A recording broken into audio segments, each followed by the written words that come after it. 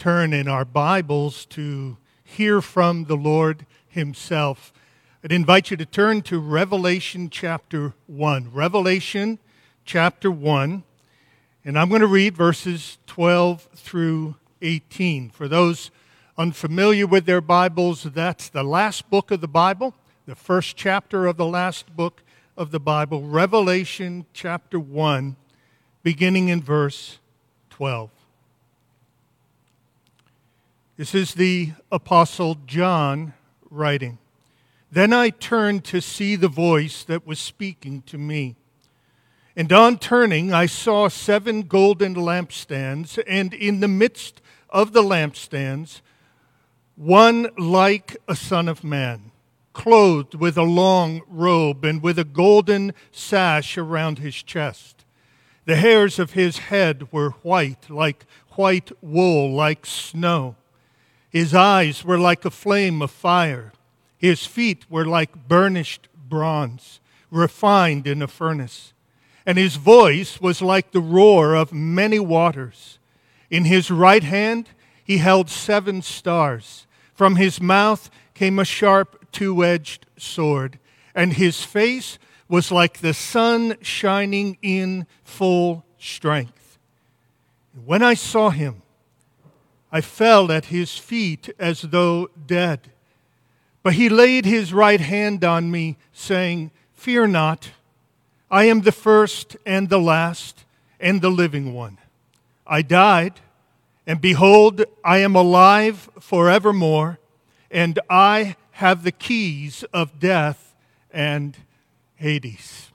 Let's pray. Father in heaven, would you please come by your Holy Spirit and reveal Jesus to us. Help us, Lord, wherever we are, whoever we are, help us by faith to gain a fresh sighting, a fresh glimpse of the Lord Jesus Christ in His majesty, in His triumph, in His glory. Amen. Well, as we've come to this weekend, I thought that it would be good for us to think carefully together about the triumph of the one who was crucified on Good Friday evening. This book of Revelation was written a few decades after the events of the first Good Friday and Resurrection Sunday weekend. It was written by an eyewitness of the risen Christ, in fact, the very best friend that Jesus had while here on earth, the disciple whom he loved in a special friendship way, the Apostle John. At this point, Jesus has gone back to heaven and is now seen here in this vision in all of his majestic glory. He is brighter than the noonday sun. The imagery here is vivid, and it's not meant to weird anyone out, but to create a powerful impression of brightness, of blazing majesty, of transcendent glory. This vision is intended to shake us loose from all the casual and cozy views of Jesus that we so often have. The image of Jesus that most of us have, I think, needs a major upgrade. It needs to be upgraded to the reality, to what he really looks like, what he really is dressed in terms of majesty and glory today. The vision that John had, one, again, that was one of Jesus' earliest followers and best friends, the vision John had was so full of wonder and so full of glory that John, who was once one of Jesus' closest followers, on this occasion is so overcome that he falls on his face as though dead. This is a stunning picture of Jesus as he is today. Now, I want you to notice in verse 9 that John was on the island of Patmos, which was a Roman penal colony. You could say very accurately that John was in isolation lockdown at this point. He was banished to an island of Roman judgment. A kind of judicial quarantine had been imposed upon him. He had been exiled to Patmos, not because he was infected with some kind of physical virus, but because the Roman authorities didn't want any more of their citizens infected with what you might call the Jesus virus, the virus which John was so deeply infected with. He was a definite carrier. And the Romans didn't like how many of their citizens were getting diseased by his faith. A faith that was radicalizing people with a new allegiance, not radicalized to do violence, but radicalized to do good out of a supreme allegiance and devotion to Jesus as Lord. It was no longer Caesar is Lord, but Jesus is Lord. And this was the message John and the other apostles were preaching, and it got them into trouble. Here, John is quarantined. Here, John is locked down. Here, John is banished to an island. And in verse 9, we read that his readers were partners in his tribulation, so they were experiencing similar troubles, similar trials, similar afflictions. And it's into this situation that King Jesus appears and gives this revelation both for John and for his partners in tribulation and for all of us right to this very day. So what do people need when facing quarantine? What do people need when facing persecution? What do we need when facing suffering and tribulation and maybe even impending death? Well, here's a very good place to start. People need a new or a renewed vision of the triumphant Christ.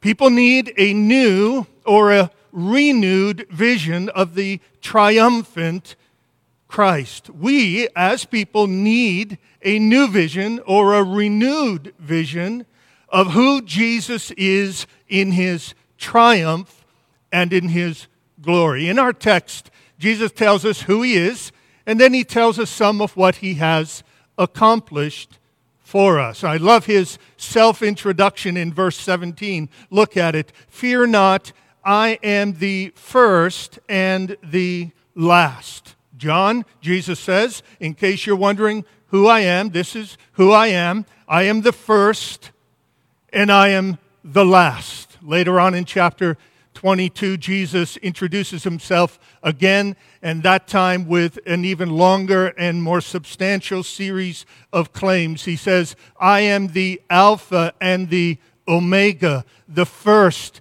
and the last, the beginning and the end. Alpha and Omega were like A and Z in our alphabet. And so Jesus is saying, I am the A and I am the Z. I am the first and I am the last. That means I am the source of all things and I am the consummation of all things. I am the beginning and the end. And by implication, as my father used to preach, Jesus is saying not only I am the beginning and the end, but I am all the middle in between.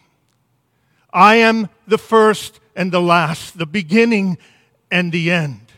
And then, having introduced himself in this stunning way, Jesus then goes on as the eternal God, the source and consummation of all things, the first and the last. He goes on to proclaim 4 history-altering facts.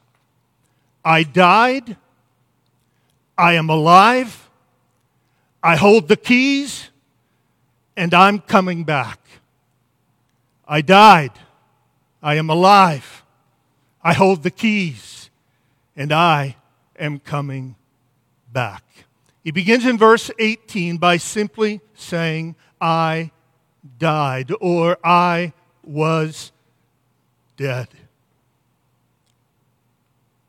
What does Jesus say to John and to us, who at any point in our existence may face death or be afraid of death? Jesus says, I've been there and I've done that. I died. It's very important here that we not get this wrong. Jesus is not saying with this that he somehow or other momentarily was defeated. Jesus isn't hanging his head here in shame or defeat or embarrassment, saying, yeah, I admit it, I died. Satan got me for a little bit there. No, this is not some kind of admission of weakness or defeat. Rather, it's a proclamation of accomplishment, of triumph and of victory. You see, the death of Jesus was an accomplishment. It was the goal. It was indeed the very goal for which he came into the world in the first place. Look at the second part of verse 5 of this same chapter where it says, he freed us from our sins by his blood. Jesus accomplished something through his death. He achieved something. He accomplished something. He was victorious in his dying, in that through his blood, through his dying, he freed us from our sins. He freed us from the penalty of our sins and the power of our sins, and eventually will free us from the presence of our sins. Over in chapter 5 and verse 9, in a vision that anticipates the future when all of the believers who are in heaven together with angels and all of the creatures of eternal glory will sing, you are worthy, for you were slain, and by your blood you ransomed people for God out of every tribe and language and people and nation. Jesus, you're the eternal Lamb of God, and with your blood, you ransomed people for God. With your blood, you paid the ransom price. You brought deliverance from those that were enslaved to sin and death and judgment. Your death, when you say, Jesus, I died, what you're saying is, I accomplished redemption. I accomplished the ransom. I paid the ransom to set my people free. Let me put this plainly and simply enough for everyone to understand. This may be the first time that you have ever really heard the simple gospel or good news of our Lord Jesus Christ. Jesus died to pay the ransom for our sins. See, we are born sinners. We are born guilty. I know that's not popular. That's not the way we think nowadays. We are a generation or two or three that has been raised to think nicely and highly of ourselves, and to think in terms of guilt and to think in terms of sin. It's just not how our minds tend to work. But in our saner moments, in our better, more honest moments, we know that we are guilty of things. We have done things wrong, and each and every thing done wrong bears its own penalty, bears its own guilt before God, and we need to be redeemed. We need to be ransomed. Somebody needs to pay that penalty for our sins. We either must pay it ourselves, or somebody else who is of infinite worth and value must volunteer to take our place. And that's what Good Friday is about. The eternal Son of God came and said, I'll take their place. I'll take their place. I'll take their place. I'll die for them. When Jesus said, I died, he is saying, I accomplished the redemption of my people. I went to the cross, to use the old theological language, as a substitutionary atonement for sin.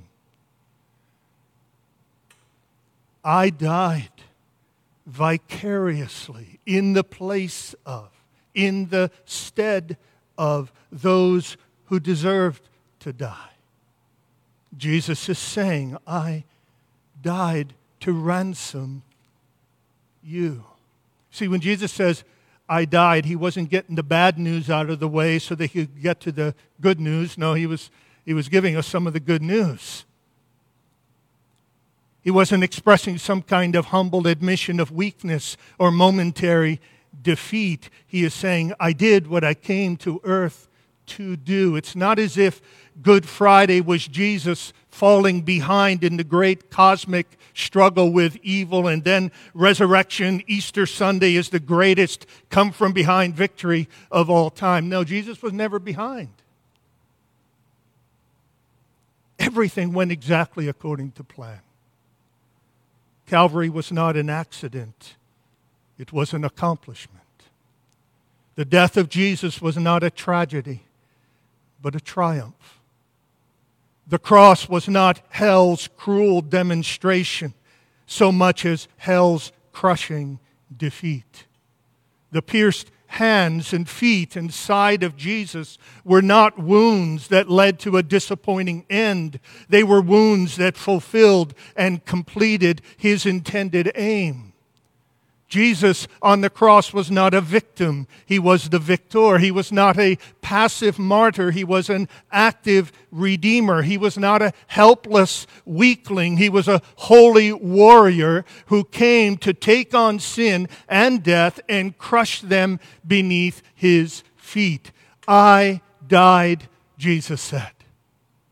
And by implication, he means I died for you. I took your place. Jesus gave up his spirit, not because he was giving up, but simply because he was giving. He was paying the ultimate sacrifice for your sins and mine. Do you know that about Jesus? Are you sure of that about Jesus? Have you trusted in Jesus? Do you believe this about Jesus? I know there are watchers and listeners here this afternoon who do not believe. They're not quite sure what they think about Jesus. And they're not quite sure they think they need Jesus. But I'm here to tell you, I need Jesus. You need Jesus. We all need a substitutionary atonement for our sins. We all need somebody to take our place. And there is only one who is worthy, and his name is Jesus. Jesus starts by declaring, I died. But look at verse 18. He doesn't stop there. He goes on to say, and behold, I am alive forevermore. I died, not a defeat, not an accident. It was an accomplishment. That's why I came. I died. I really died. But behold, I am alive forevermore. I am alive forevermore. The language that John writes in the original language speaks of ages upon ages upon ages. I am alive for countless ages. And notice that he begins this with the word behold, which is an interesting word that's used some 30 times in the 22 chapters of Revelation. It's a word that, it'd be something like a preacher standing up and saying, now watch this, now listen, look, pay attention. It's a word that expresses a little bit of joy and wonder and shock and surprise and behold, 30 times in 22 chapters, as this revelation of the risen Christ is unfolded, the word behold is used. You kind of get the feeling that Jesus risen and alive is a behold kind of thing. It is a wondrous kind of thing. Behold, I am alive forevermore. I died, yes, but I'm alive. I died, yes, but I'm alive forever. Indeed, he says just a little bit earlier, I am the living one. I am the one who lives. I am he that lives. This is not just a proclamation that he was alive. It is a declaration that he has life in himself. I am the living one. You and I can't say that. We can say we're alive. I can't say I am the living one. I am he who lives. Jesus says, I am he who lives. I have life in myself, and this life triumphs over death. I was dead, now I'm alive. This is the triumph of the crucified. It is the greatest reversal in all of his history. God's cosmic negation of evil and death and hell. Jesus, the living one, defeated death because he has life in himself, and he is alive forevermore. In the words of Hebrews 7, he has the power of an indestructible life. This is the Christian King. This is our King. This is our Lord. This is our Savior. There is no end to his life. And you know what? He's willing to share. He's willing to share eternal life with us. In John 11, in verse 25, he says to his friend Martha at the funeral, so to speak, of her brother Lazarus, I am the resurrection and the life. Whoever believes in me, though he die, yet shall he live. And everyone who lives and believes in me shall never die. And then Jesus asked Martha, do you believe this? And I want to ask you that question. Do you believe this? This one who says, I am the living one. I died, yes, but I'm alive forevermore. This one offers to share his eternal life with you. Romans 6 and verse 23, for the wages of sin is death, but the free gift of God is eternal life through Jesus Christ our Lord. John 3:16, for God so loved the world that he gave his only Son, that whoever believes in him should not perish, but have eternal life. The living one is willing to share. He is willing to say, come into the experience of eternity, of eternal life, of everlasting life with me. I died, but behold, I am alive forevermore. And I offer that life to you. Which bridges us to the third fact that Jesus proclaims. Not just I died, not just, and behold, I am alive forevermore, but in verse 18, I have the keys of death and Hades. In other words, I have the keys that unlock death.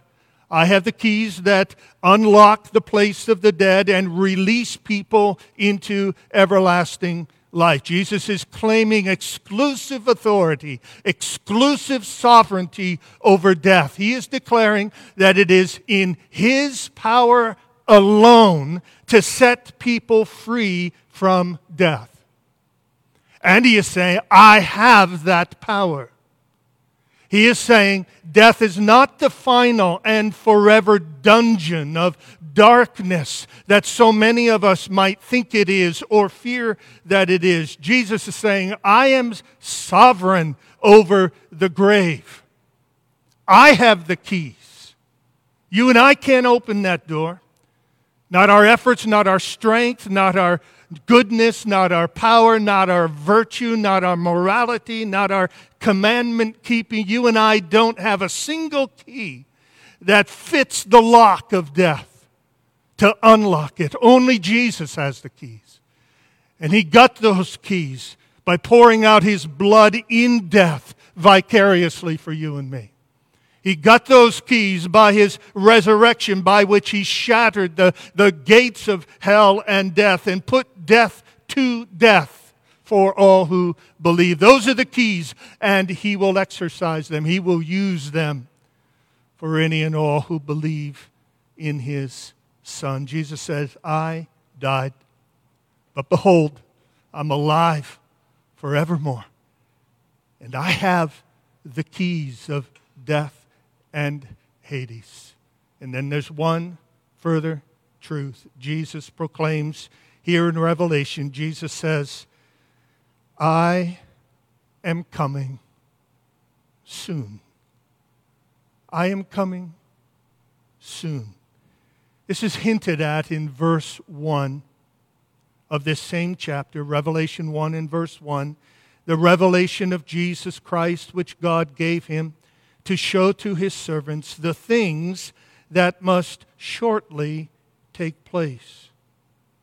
The revealing of Jesus as King of Kings and Lord of Lords, as President of all presidents and ruler of all rulers. The revelation of his coming glory and honor and authority, it says, is going to shortly take place.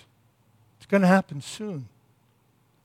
It's going to happen soon. And I want you to see this emphatically. So flip over in your Bibles to the last chapter of Revelation. And please hear as I read the final chapter of sacred Scripture. And hear and see and behold Jesus. Revelation 22 and verse 1. Then the angel showed me the river of the water of life, bright as crystal, flowing from the throne of God and of the Lamb through the middle of the city, of the street of the city. Also on either side of that river, the tree of life with its 12 kinds of fruit, yielding its fruit each month. The leaves of the tree were for the healing of the nations. Couldn't help but pause. The healing of the nations. Oh, how we need the healing of the nations today. How we need it physically. As disease and death are everywhere. How we need it spiritually, morally, politically, in every way. Oh, how we need the healing of the nations. It will not happen in full until that final day when Jesus comes and makes all things right. No longer will there be anything accursed, but the throne of God and of the Lamb will be in it, and his servants will worship him. Then they will see his face, and his name will be on their foreheads, and night will be no more. They will need no light of lamp or sun, for the Lord God will be their light, and they will reign forever and ever. And he said to me, these words are trustworthy and true, and the Lord, the God of the spirits of the prophets, has sent his angel to show his servants what must soon take place. And behold, Jesus says, I am coming soon. Blessed is the one who keeps the words of the prophecy of this book. I, John, am the one who heard and saw these things. And when I heard and saw them, I fell down to worship at the feet of the angel who showed them to me. But he said to me, you must not do that. I'm a fellow servant with you and your brothers, the prophets, and with those who keep the words of this book. Worship God. And he said to me, do not seal up the words of the prophecy of this book, for the time is near. Let the evildoer still do evil, the filthy still be filthy, the righteous still do right, and the holy still be holy. Behold, I am coming soon, bringing my recompense with me to repay each one for what he has done. For I am the Alpha and the Omega, the first and the last, the beginning and the end. Blessed are those who wash their robes, so that they may have the right to the tree of life, and that they may enter the city by the gates. Outside are the dogs, the sorcerers, the sexually immoral and murderers and idolaters, and everyone who loves and practices falsehood. I, Jesus, have sent my angel to testify to you about these things for the churches. And friends, that's for this church as well. I am the root and the descendant of David, the bright morning star. The Spirit and the bride say, come. And let the one who hears say, come. And let the one who is thirsty come. Let the one who desires take the water of life without price. I warn everyone who hears the words of the prophecy of this book, if anyone adds to them, God will add to him the plagues described in this book. If anyone takes away from the words of the book of the prophecy, God will take away his share in the tree of life and in the holy city which are described in this book. He who testifies to these things says, surely I am coming soon. Amen. Come, Lord Jesus. The grace of the Lord Jesus be with all. And I can hear even from a distance all of God's people saying, amen. Jesus says time and again, I am coming soon. Now, perhaps you're a bit skeptical, bit of a cynic, and you're saying, well, that proves the Bible's wrong, Jesus wrong, because he didn't come soon, did he? Well, the language Jesus uses actually could mean a couple of different things. It could mean I am coming suddenly and unexpectedly. I'm going to come quickly in an instant of time when you are not looking for it. Or it could simply be that the time is being measured from the perspective of God, with whom one day is as 1,000 years and 1,000 years as is one day. It may seem like a long time to us, but to God it is but a brief time. You say, well, that sounds pretty weak. Well, we talk that way, don't we? Think Christmas time. As parents, how we talk to our kids. It's about December 1st, about a month before Christmas, and our kids are anxious. They want Christmas to get here. And you say to them something like, all right, child, it's coming. It's coming quick. It's almost here. And they're looking at you and they're saying, it's 4 weeks away. That's not almost here. You see, perspective affects it. We're looking at it and we're saying, oh, Lord, it's been a long, long time. Jesus is saying, I'm coming quickly. Hang in there. I'm coming quickly. I'm coming for you. I'm the one who died. Behold, I'm alive forevermore. I have the keys of death and Hades, and I'm coming quickly for you. Be faithful. Persevere. Endure through it all. And I will walk with you, and I will be with you. And I will carry you all the way to the end, because I am the living one. Because I am alive forevermore. If you are a Christian, if you have come to personal faith in Jesus, let this Resurrection Sunday be a Sunday in which you remember with incredible joy that he is alive, and he's alive forevermore. He's alive now. He is alive and active today. And remember, he's coming back. He's coming back. And if you've never, ever decided what to do with Jesus, or putting that differently, if you've never been quite sure what you thought about Jesus, oh, how we hope and pray that this will be the moment for you where the light goes on, where the eyes of your faith are opened up and you're able to see that Jesus is alive and real, that he and he alone is King and Lord. He is Alpha and Omega. He is first and last. He is the beginning and the end, and he alone can satisfy your soul, and he alone will have the keys that can unlock the grave for you and welcome you into eternal joy in his presence forever and ever and ever. All you need to do, right where you are, is bow your head and your heart in prayer and ask King Jesus, who is alive, to make his life known and felt and powerful and transforming in your life. And if you do that in sincere faith, he will answer that prayer. And the resurrected one will raise you to life forever. Let's pray.